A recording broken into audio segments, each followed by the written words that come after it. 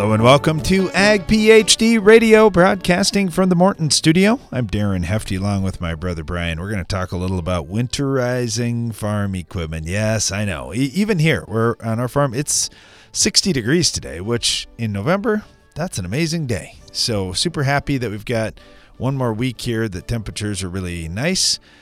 But that's not going to last forever. We know once we get past Halloween, the snow could come at any point. It's already come one time and melted away. So it could get cold here pretty soon. And you're probably sitting in the same boat. If you're as far north as we are or farther north, you're thinking, well, winter's already here.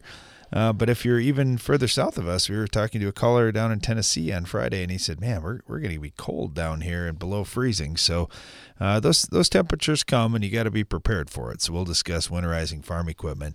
We'll also be taking your calls and questions at 844-44-AG-PHD. And you can always email us, radio@agphd.com. The average high right now for our area where we farm, southeast South Dakota, 49 degrees, average low 28. So it's certainly not terrible.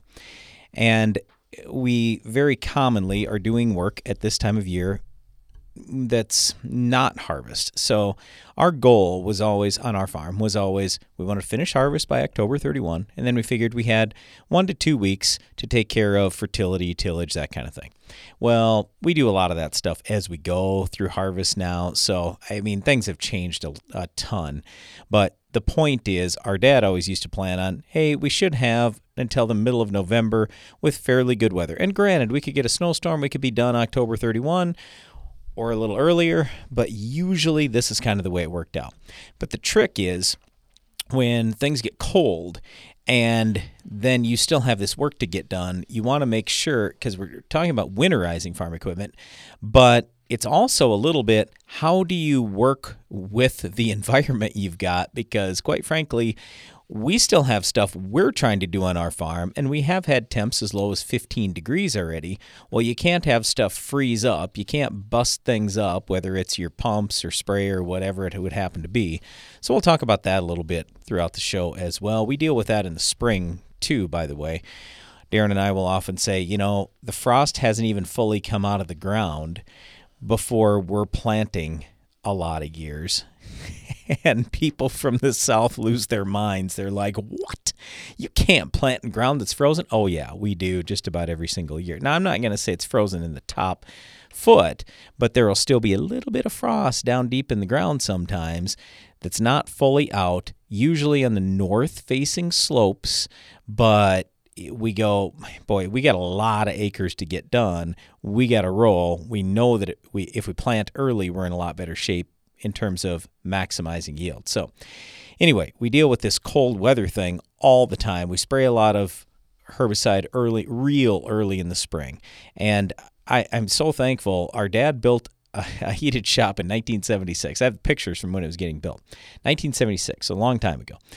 Well, by about the year 2000, we barely had any of our equipment that would fit in the shed, and we finally built a much bigger heated shop in 2013, I believe was the year, because we wanted to put stuff inside just for a little while, even like the sprayer. And I mean, if we're going to be out spraying when it's cold, we got to be inside at night. Otherwise, every single night you'd have to effectively winterize your sprayer. So anyway, like I say, we'll talk about winterizing farm equipment today, but if you've got any questions for us, just give us a call, 844-44-AG-PHD. You can also email us, radio@agphd.com. Right now, we're going to get to the Ag PhD mailbag. It's the mailbag! All right, I have this follow-up question from John. We were talking about burn down and sharpen, and John said, hey, that question about the burn down and sharpen was about adding nitrogen and MSO, and you said that MSO is usually sufficient and that adding nitrogen will heat it up some, but specifically, what do each of those two different additives do with the sharpen? What does nitrogen do differently than simply just adding more than MSO won't do? Okay, so I don't know that the fertilizer is going to help you a ton It'll probably help a little bit, but here's the main reason why we want the MSO in there, and we talk often on the show about this. The main difference between non-ionic surfactant and methylated seed oil, or quite frankly, crop oil. MSO and crop oil I lump in the same bin. With non-ionic surfactant, your goal is to spread and stick the product onto the leaf. Methylated seed oil or crop oil will have those properties, plus it will allow you to burn through the thick wax that's on the leaves of weeds so you can penetrate down into the leaf more quickly. So you will see that with non-ionic surfactant, the product's not going to work as quick. Methylated seed oil or crop oil, it will work faster.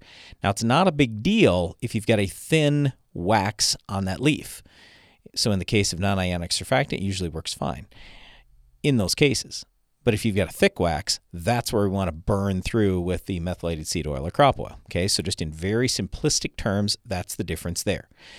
With fertilizer, so there are some weeds that are nitrogen sensitive. So for example, putting ammonium sulfate, which gives you some nitrogen, putting ammonium sulfate together with Roundup means better control on certain weeds like water hemp, because for whatever reason, the nitrogen helps either move it through the plant, bring it into the plant. Off the top of my head, I don't even remember exactly what it was. But all I know is when you put nitrogen together with Roundup on a nitrogen-sensitive weed, we have a better kill.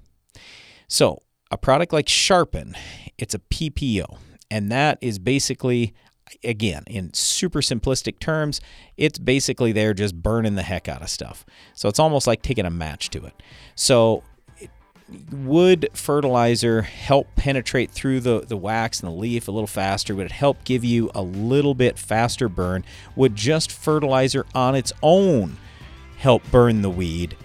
All those three things probably true, yeah. So would it help a little bit? I believe so with a product like Sharpen. Now, if you put a ridiculously high rate of fertilizer with a product like Roundup that doesn't work the way Sharpen does, Roundup kills each and every growing point. It's got to move inside. That's different. That probably wouldn't help. Stay tuned. We'll be right back. Take your tillage to the next level with the Insight Universal Tillage Tool from McFarland Ag. With more adjustability and flexibility, the Insight is the ultimate one-pass tillage tool.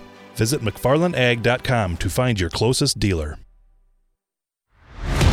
From machine storage buildings and farm shops to dependable buildings to house your livestock, regardless of building size or use, Morton has a building for every budget. To learn how we can help you expand your farm operation, visit mortonbuildings.com. Because the challenges you face are getting bigger every year, BASF is committed to helping with more than boots on the ground. We're committed to boots in the mud, boots on the steps of your truck, your tractor, your combine, the linoleum tiles of your coffee shop, the concrete of your co-op, the gravel in your shed. So we can listen, learn firsthand, help right now to ensure success. BASF, helping you do the biggest job on earth. It's smart to make the right agronomic choices, and it's even smarter to get rewarded for them. With the Bayer Plus Rewards program, you earn cash back on seed, herbicides, and other eligible products. And it keeps getting smarter, because now you can earn an additional 10% bonus when you send your redemption check to your retailer. To learn more, contact your retailer today. Protect your yields and get the most from your land with Bayer Plus Rewards.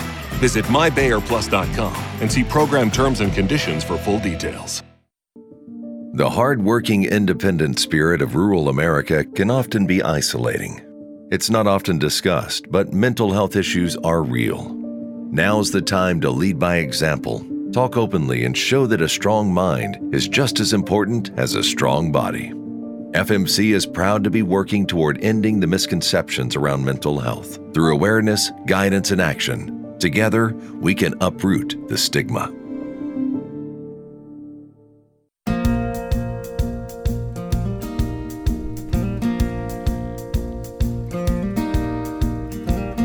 Welcome back. You're listening to Ag PhD Radio, broadcasting from the Morton studio. We're talking about winterizing farm equipment. Yes.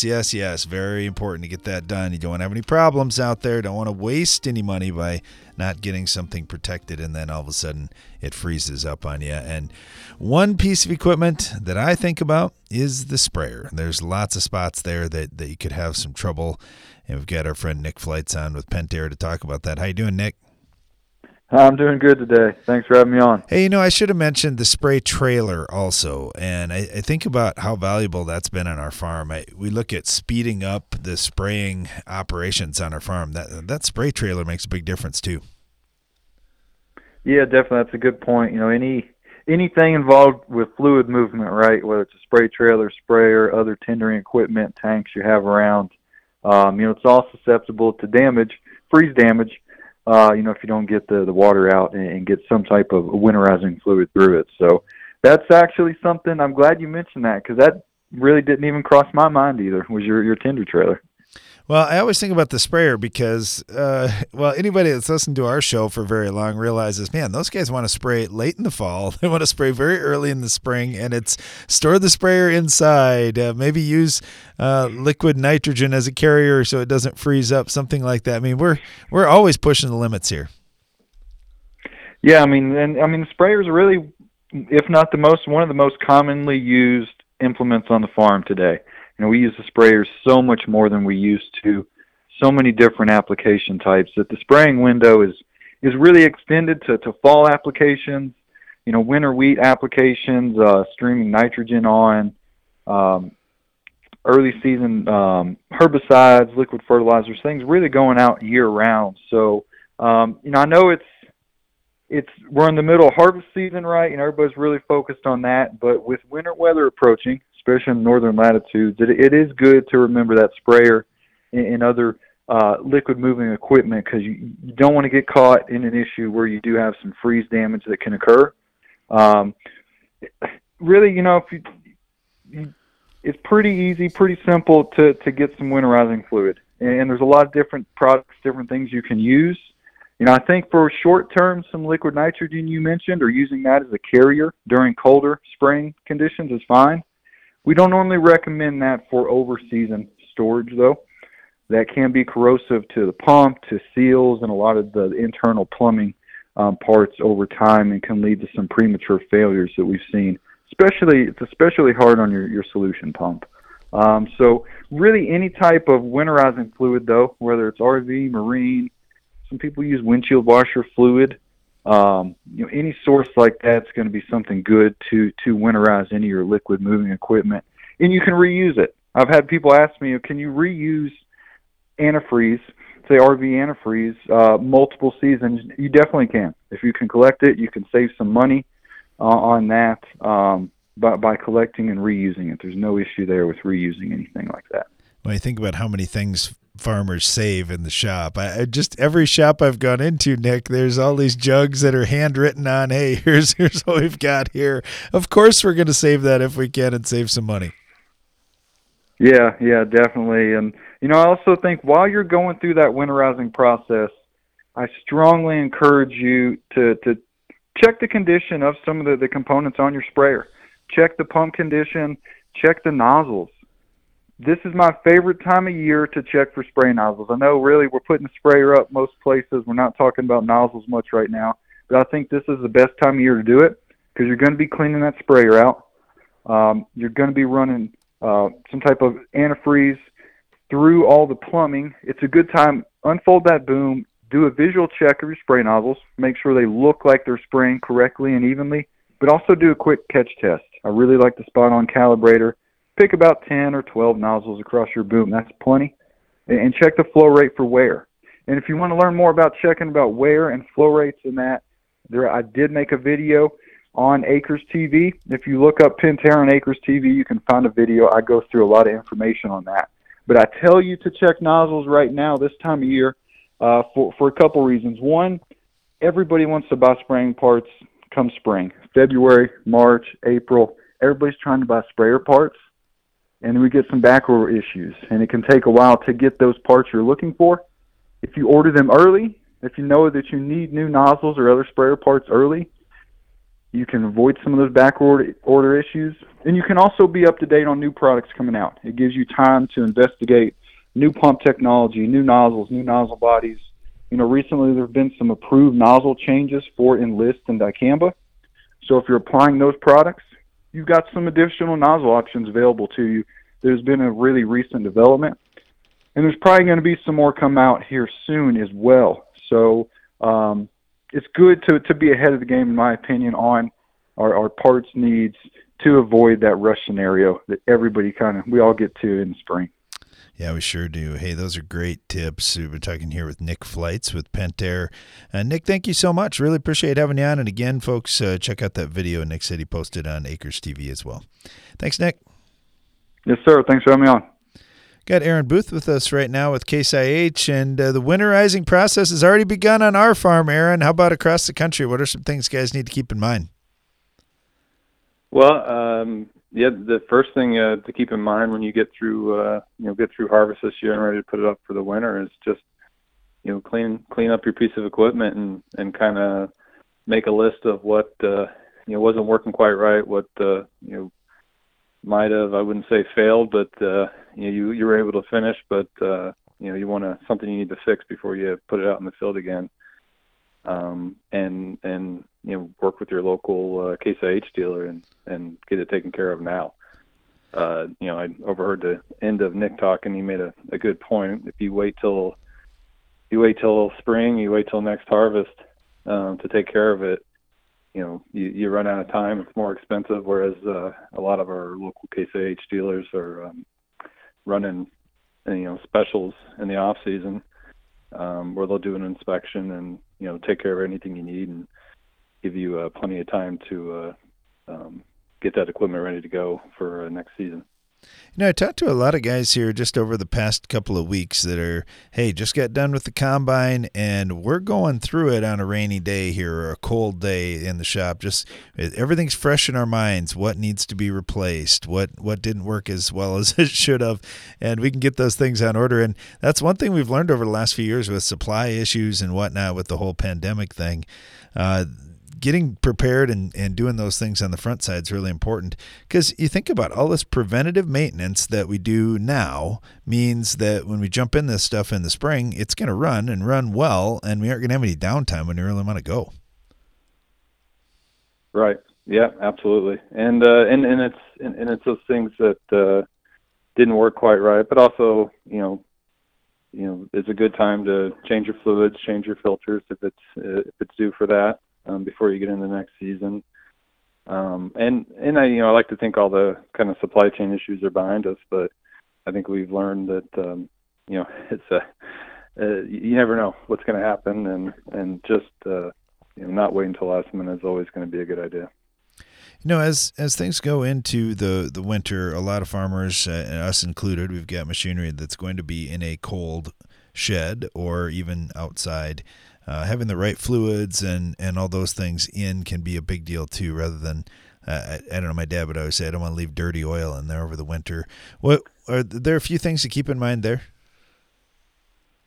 Yeah. I mean, you can't go wrong when with the genuine Case IH fluids in your equipment. I mean, they are tested to work in that equipment, and that includes being in cold conditions. It's tested to hold up to very cold environments. So if you do need to use it in the winter, it's going to work. Your hydraulics are going to work like they should. Another big thing, your battery. If you are putting the equipment away for the winter, it's a very good idea to disconnect the battery or to use a shut off in your equipment. There is, most equipment these days have some draw on that battery, and over time that's gonna, it's gonna make it harder to get it started when it does get warm again. And even if you disconnect it, to put a maintainer on it to keep some charge on it so that it does stay fresh through the winter. That's a big deal. I know our dad was always big on that too, taking care of the batteries. That was one of the things he would pound into our heads each year as well. Talking with Aaron Booth here with Case IH. Aaron, thank you so much for joining us. Really appreciate it. Stay tuned. Get more durability for less downtime with Soil Warrior strip tillage from Environmental Tillage Systems. Improve fertilizer efficiency and reduce passes and fuel usage. Now that's ROI. Learn more about ETS at soilwarrior.com. Get more points with the End Zone from Farm Shop MFG. In a 20,000 bushel soybean bin, gaining 3 points of moisture adds the equivalent of 900 bushels to your bottom line. Call 712-520-6051.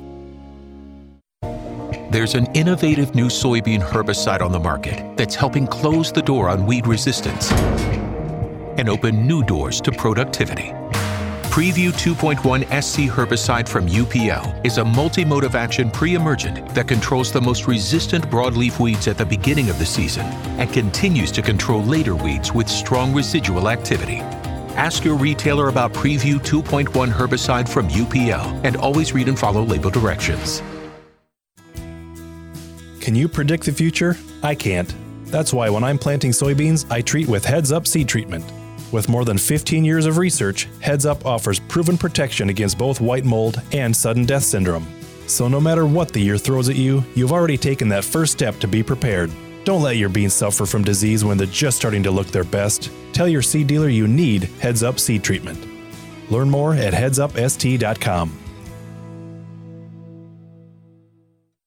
Win the war against weeds in your soybean fields with fierce herbicides from Valent USA.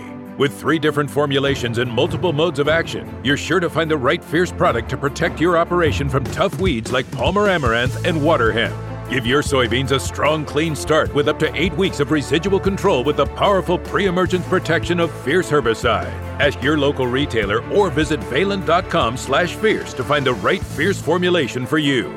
Always read and follow label instructions. Go long for season-long foliar disease protection that starts at plant. Only Xyway brand fungicides from FMC provide season-long foliar disease protection from the start.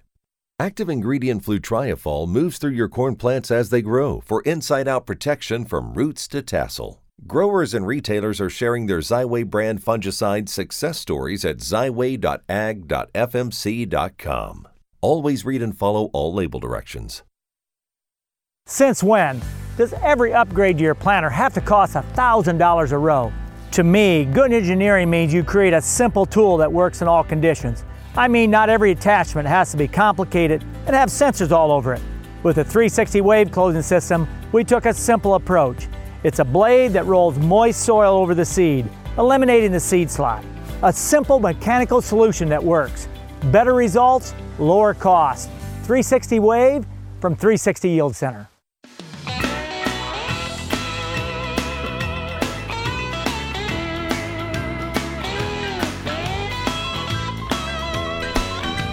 Welcome back. You're listening to Ag PhD Radio, broadcasting from the Morton studio today, talking about winterizing farm equipment on today's program. We had a question that came in here. Let's dive into the mailbag here, Janelle. We got another equipment question.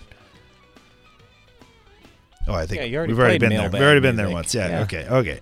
This one Aaron just likes to hear the music. This one came in from Sam. He said, all right, we got 20-inch row corn. What's your opinion, pros and cons here, on strip tilling in 20-inch rows? Does it work and worth it, or just better off to just broadcast stuff and roll?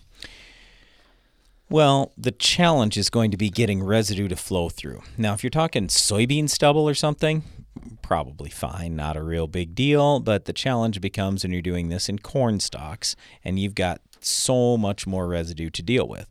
So if I was going out in light residue, that's probably fine. And keep in mind, the other thing you can do is there's nothing saying you can't do tillage first to destroy or get rid of some of your corn residue. So that can be done. Here's the main reason why I would even consider it as opposed to broadcast. If you broadcast fertilizer, a lot of people will use light tillage to work that fertilizer in. So you will find that in the top 3 inches of your soil, you will be loaded up with fertility. And the next, however many inches your roots grow, you have not a whole lot of fertility. Here's the other thing. If you, let's say, strip till down to 10 inches deep, and then you do nothing until spring and plant right in there, you now have no compaction down to 10 inches deep. Again, if you're doing light tillage out there, you might have a compaction layer at 4 inches deep, 6 inches deep, something like that, limiting your root growth. So those are the two main reasons why I would still at least consider strip till in 20-inch rows, so I can go deeper without having any compaction, and so I can place fertility deeper into my soil profile. Here's the other thing. You don't have to just be strip till or just be conventional till or just broadcast or whatever. I mean, you can mix and match these things a little bit too, where you say, ooh, I do have that problem on my farm. Maybe I'll try this year, and maybe I'll do something different next year. That's not necessarily all bad. So the biggest hang up, though, again, is really the residue. The second biggest hang up, I suppose, would be you have to have more rows in the same number of feet as compared to somebody on 30-inch rows. All right, thanks for the question. We appreciate that, Sam. Let's continue our discussion here on winterizing farm equipment. Got Nate Jansen with us right now with C&B Equipment and John Deere. How you doing, Nate? Doing pretty well. How about you guys? We are doing well, too, other than the fact that it's going to get cold here very shortly. And, we're trying to get everything we can done in the field, but at some point we're going to finish up with different pieces of equipment, and that means winterizing them. Got a few tips for us? Anything to keep in mind as we head into that season? Yeah, absolutely.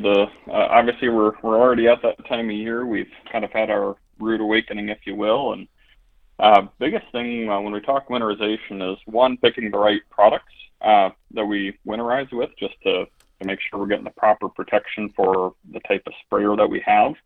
The timing of it obviously is really crucial, and then ultimately it's making sure we hit all the different areas with our respective sprayer. With all the new technology with nozzle pulsing and boom recirculation, and eductors, and if you don't have one, the biggest thing is just to make sure that we're hitting all the areas, getting our clean rinse solution lines, our return rinse solution lines, our eductor, all the nooks and crannies that could easily be missed. It doesn't hurt just to take your finger, point at your sprayer, and follow all the solution lines when you're going through your winterization process, just to make sure you don't miss a corner of the machine. Yeah, that's right. You don't want to miss anything. And, I was thinking about it too, Nate. There are some pieces of equipment that, yep, we're going to be done as soon as it gets too cold or whatnot. But then there's other pieces of equipment that we're just going to keep running all winter, whether that's the tractor that we're using to push snow or to feed cattle or whatever the case may be. What do you do in those cases? I mean, if you've got heated storage, that is wonderful. A heated shop has been such a blessing on our farm, but not everybody has that. How do you keep those pieces of equipment going in the best way? Yeah, definitely. A lot of different things we can do there. First one, especially early on, if you haven't got winter blended fuel yet, is look to get some additive added early. Doesn't hurt to do it before you run into issues where you got to swap filters and that sort of thing. So anytime now, I would really recommend, when the freezing temp starts hitting overnight consistently, start putting fuel additive in to avoid any of those troubles. Other part is, too, if you've got a block heater, make sure you check your extension cords and the breakers in the shed where you're storing it. Make sure everything's in proper working condition. So you've got a good high gauge extension cord reaching to that piece of machine, and really get that part of it ready. Other part, too, when we start looking at our machines as a whole, again, just like anything else, give it a good look over. If you're going to start utilizing block heaters and those sorts of things, make sure you've cleared out any of the debris that's maybe accumulated over the summer and fall season, just to avoid any mishaps and that sort of thing.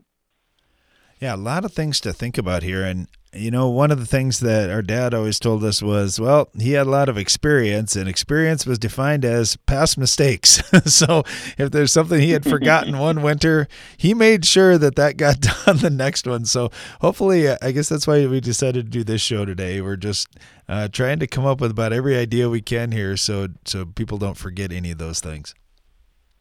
Absolutely. I'd highly recommend making a list of all of your fuel filters on the farm. Make sure you get your primaries and your secondaries for any tractor you're going to use, semis, all that stuff, and never hurts to have a spare one sitting on the shelf. A couple bucks now could save you a lot of hours later. Yeah, just being prepared, have a few things on hand. You're right, because when do you have problems? It's at 5 o'clock on a Saturday or something, where you just can't get a hold of anybody. Hey, Nate, thank you so much. We really appreciate having you on. Good luck to you heading into this colder weather. Likewise, thank you. Got Kenny with us right now out in western Colorado. Hey, Kenny, how you doing? Good, sir. How are you? Good. What can we do for you? So you guys actually were covering this conversation just a few minutes ago, and I happened to be in a bad area, and I kind of lost the conversation. You were covering the difference between MSO and crop oil, and that's a question that I've always kind of had. Can you maybe say or talk about that again? What's the difference between using crop oil, using MSO oil, and using Bio-90 oil? And is there certain times of year or temperatures that you recommend is better for one over the other? Okay. First of all, Kenny, thanks for the call. We appreciate it. That is a good question. What we were talking about a little bit earlier, John from Maryland had this question about adding fertilizer to methylated seed oil or crop oil, and I had just been comparing non-ionic surfactant to the oils. But I never really got into what's the difference between crop oil or methylated seed oil, so let's talk about that just a little bit. Crop oil concentrate is... And Bio-90 would be a NIS. That'd be a non-ionic surfactant. Oh, that's what that is? Okay. So, all right, well, let's step back then. So, non-ionic surfactant, the purpose of that is to spread and stick whatever you're spraying to the leaf. So, that is less expensive. It is going to provide less burn to the crop, and it's kind of just a standard adjuvant. Now, there are different, let's say there are a lot of different non-ionic surfactants out there, and I mean, we could spend 20 minutes probably talking about all these different levels of non-ionic surfactant, and Janelle, our sister, is producing the show today. Janelle, you should maybe make a note. We should have Jim Reese on with Precision Labs at some point, and we could kind of go through that in a little more detail on some show coming up. But for today, I mentioned non-ionic surfactant. Let's talk just a little bit about crop oil and methylated seed oil. So with those, you are typically going to have some type of surfactant in there already. So you've already got the level that you had with just the non-ionic surfactant. So in the methylated seed oil and crop oil, you'll have spread or sticker. Crop oil is derived from petroleum-based products. Methylated seed oil comes from crops. So some people want to, they feel like the petroleum-based crop oil concentrate is going to burn more, hurt the crop more. I haven't really seen that. Methylated seed oil seems to give a little bit more crop response in my book, but we'll talk more about that right after this break. You can count on AgroLiquid for precision crop nutrition. When you don't get all your potash down in the fall, when weather or market prices change your management strategy, or when you want to balance your fertilizer program with micronutrients, AgroLiquid is ready with the products and application flexibility you want for in-season crop nutrition and the research-proven results you need. AgroLiquid. Apply less. Expect more. Find a retailer at agroliquid.com. Insects have reigned since the dawn of time, adapted to their surroundings, experienced the harshest climates and toughest challenges until now. With 2 modes of action, Ridgeback insecticide delivers one devastating outcome for soybean aphids: extinction from your fields. They may have lived through it all, but they won't survive this. End soybean aphids reign at ridgeback.corteva.us. Get the most from every acre on your farm by attending Ag PhD's workshops and clinics this winter. I'm Darren Hefty. My brother Brian and I are hosting a bunch of free workshops throughout January and February, with each event focusing on different subjects that will all help you make more money. On January 16th, we start off with our Soils Clinic, dedicated to helping you better understand your ground and how to make the most out of your fertilizer investments. We follow that up on January 17th with our Corn Agronomy Workshop, where we review our top tips for expanding profitability in your corn. Then on February 7th, we have our Naturals Workshop, which is devoted to one of the newest developments in increasing yields across the country, natural and biological products. Finally, on February 8th, we're holding our Soybean Agronomy Workshop to go over how to make the most of your soybean crop. As you can probably tell, we have a lot of great information on how to improve your farm. We can't wait to share it all with you. Best of all, these events are free, so be sure to check them out. Learn more and register at agphd.com. It's smart to make the right agronomic choices, and it's even smarter to get rewarded for them. With the Bayer Plus Rewards program, you earn cash back on seed, herbicides, and other eligible products. And it keeps getting smarter, because now you can earn an additional 10% bonus when you send your redemption check to your retailer. To learn more, contact your retailer today. Protect your yields and get the most from your land with Bayer Plus Rewards. Visit mybayerplus.com and see program terms and conditions for full details. Are you ready? We got the need for seed treatment. Start your engines. Ready, set, Intego. Start your season strong with Intego Sweet Soybeans, Intego Fungicide Soybeans, and Intego Sweet Cereals OF from Valent USA. Ask your Valent rep about seed treatment solutions or visit valent.com/Intego. Always read and follow label instructions.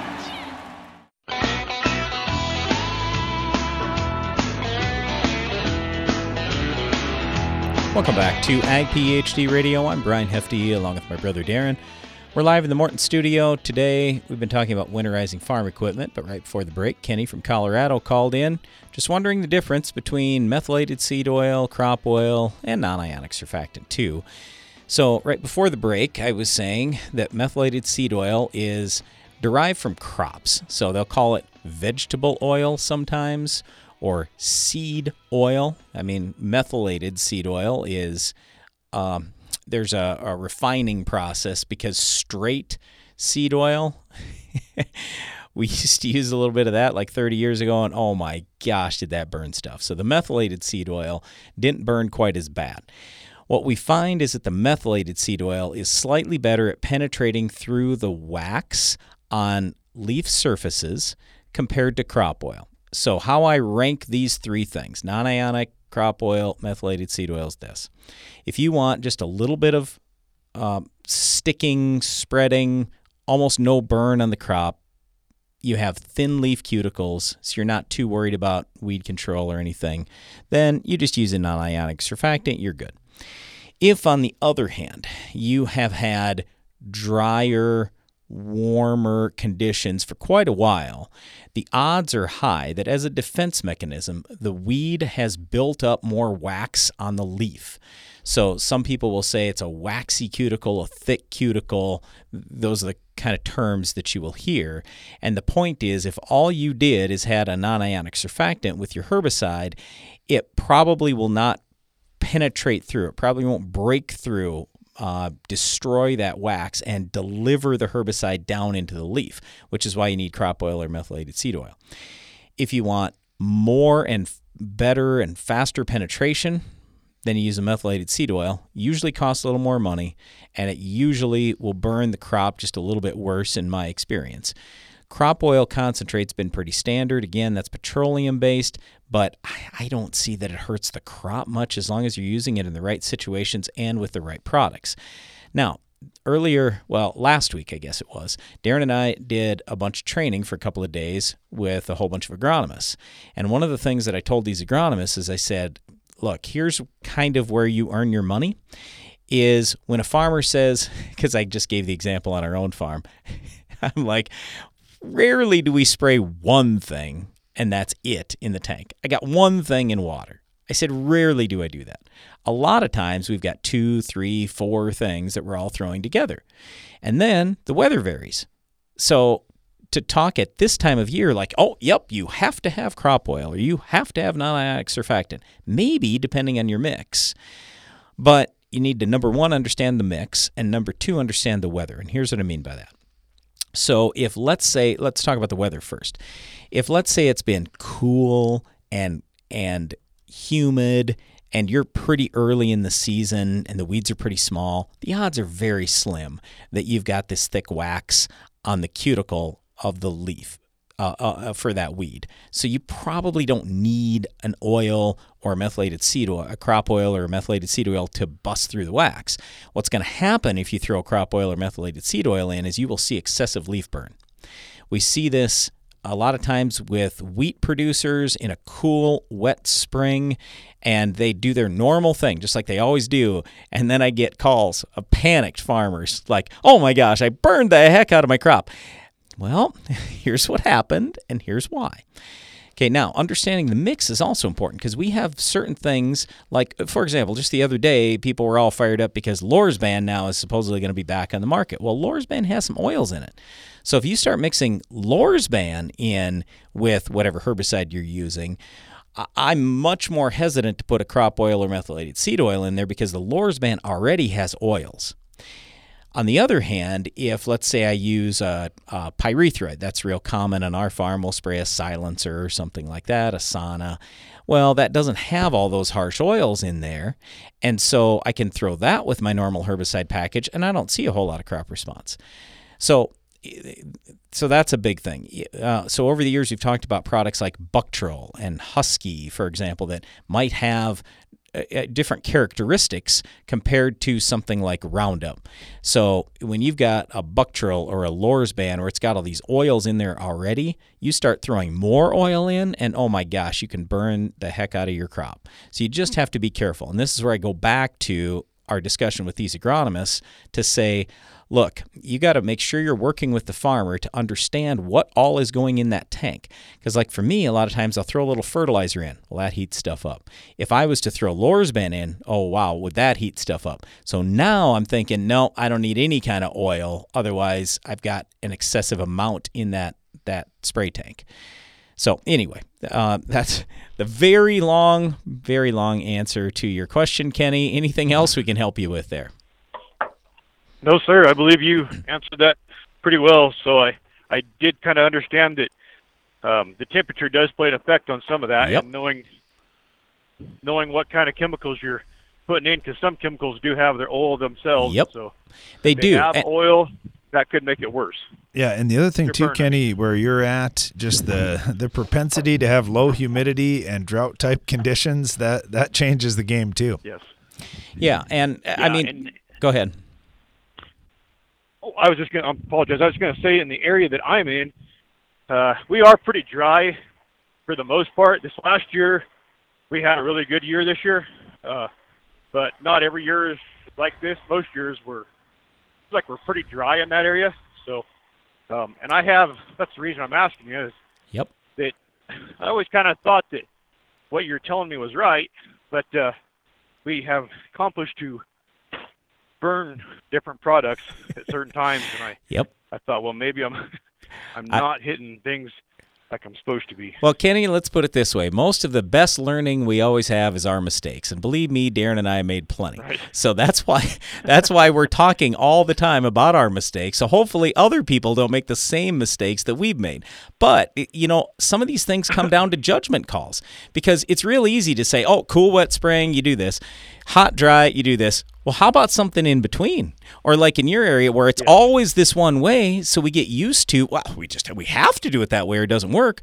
Well, if we have totally different conditions that we're not used to this year, then we may have to change things up. So, no, if farming was easy, everybody would do it. So anyway, we got a lot of tough decisions that we have to make. And here's the other side of this thing. We're talking a lot about crop response too. We also have to make sure we get that good weed kill. And I mean, it's challenging sometimes because of these different products we're throwing in. And I think about even like volunteer corn control on our farm. Well, if it's a drought year, if I don't have crop oil in there, it's a disaster for that. And if I don't have great weed control, all of a sudden I lose a bunch of yield and everything else. But anyway, experience has just helped us go through all these things and learning what to do and what not to do. But they keep coming with new products and different adjuvant formulations in there. And one other thing I'll throw out to you, Kenny, it's a little bit off topic, but not so much. So there are a lot of generics out there today. Back when I was a young agronomist 30, 35 years ago, there weren't. Well, because the generics, everybody says, wow, the one is just the same as the next. Oh, no, it's not. What happens, right, what happens, the active ingredient's the same, yes, but a lot of times the manufacturer of the name brand product will have patents on the formulations, on the adjuvants, everything else that go in there with it. So you've got different, you can basically, with a generic, you might burn more, you might burn less, you might get better weed control, you might get less. I mean, there are some subtle differences there. So yeah, one product is not exactly equal to the other, even if we say, oh, it's a generic, should be fine. So I agree with that statement 110% actually. So I'm actually a commercial spray operator in my area. Yep. And so, I spend my whole summer doing that. And, of course, as we all know, anytime that anything happens to the crop, whether it's good or bad, it's always the sprayer guy's fault. Exactly. Exactly. And so anyway, just trying to be a little bit better knowledgeable of how certain products work, because we burned a little bit last year, and so I'm trying to figure out, the only way I can fix that problem is to know why it happened. Right. And so I was trying to understand my oils better, and thought maybe my oil had. Yeah, that could be it. I'll tell you what, Kenny, in the future, if you ever have something where you go, well, I'm not exactly sure, I got some new mix or whatever, you can certainly give us a call, let us know. We'll do the best we can to try to help you out. Thanks again for calling. We appreciate it. All right, stay tuned. We're going to get to more of your questions in the Ag PhD mailbag right after this.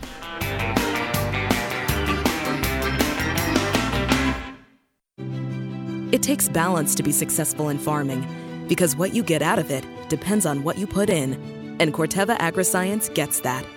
Introducing Utrisha N Nutrient Efficiency Optimizer, a biological product that naturally captures nitrogen from the air. It's a sustainable way to add balance to your traditional nitrogen methods and maximize your yield potential. Embrace a balanced approach to nitrogen management this season by visiting Corteva.us. It changes everything. So says Indiana corn grower Nathan Davis about innovative Xyway LFR fungicide from FMC. Xyway brand fungicides are the first and only at-plant corn fungicides to provide unprecedented season-long inside-out foliar disease protection. Discover more grower and retailer success stories at xyway.ag.fmc.com. Always read and follow all label directions. If you understood everything on a soil test and could make your own fertility plans, do you think you could cut your farm's fertility expenses? Maybe even increase your yields? Hi, I'm Darren Hefty. We want to empower you to make your own fertility decisions. That's why we're holding our Ag PhD Soils Clinic on Tuesday, January 16th at the Morton Center near Baltic, South Dakota. This could be the single most important day you spend in your farming career, and it's free. So register now at agphd.com. Effortlessly manage your farm fertility with Verify. Verify takes yield data directly from your combine and instantly generates variable rate fertility maps based on your nutritional goals. Whether it's building soil, balancing nutrition, or maintaining fertility. And with full integration with John Deere Operations Center, Verify can send recommendations directly to application equipment, no matter the color. Join Verify today at verify.com and keep your farm moving. Morton Buildings has served the American farmer for more than 120 years. From manufacturing our own building components to constructing your building, Morton takes pride in being the industry leader in post-frame construction by providing a quality building and exceptional customer service. A Morton is built to last for generations. To get started on your next project, please visit mortonbuildings.com.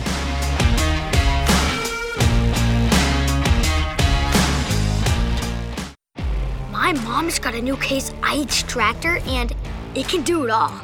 Bale hay all day. See in the dark with its powerful LED lights. Hook up all the implements. Shift like a race car, steer with ease. And it can also cool my juice box. Yeah, her Case IH tractor can do everything she needs it to. Looking for a tractor that can do it all? Check out caseih.com.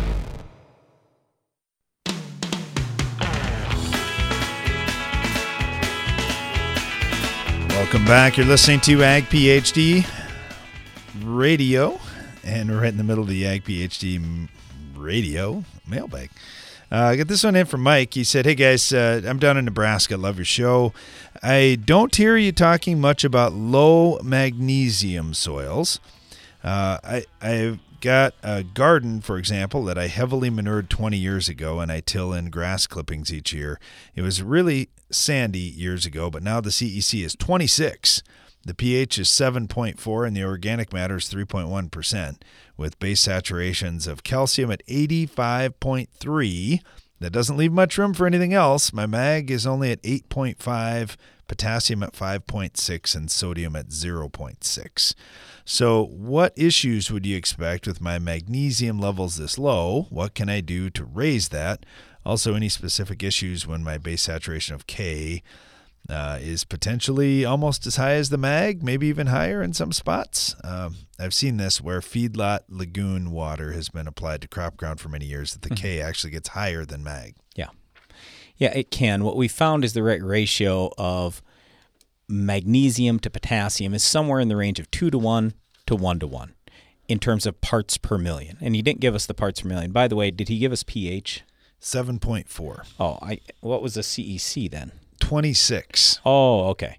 I thought it was 7.4. It was sand, CEC. But with all of the organic material he's been putting in there, grass clippings, manure, everything else, it's raised that CEC up over time. No. I don't know. I guess, but here's the whole thing, Mike. When you say sand, right, that means something different to everybody. Yeah. Everybody's classification. That's just a little bit. Okay, so let's talk about that first.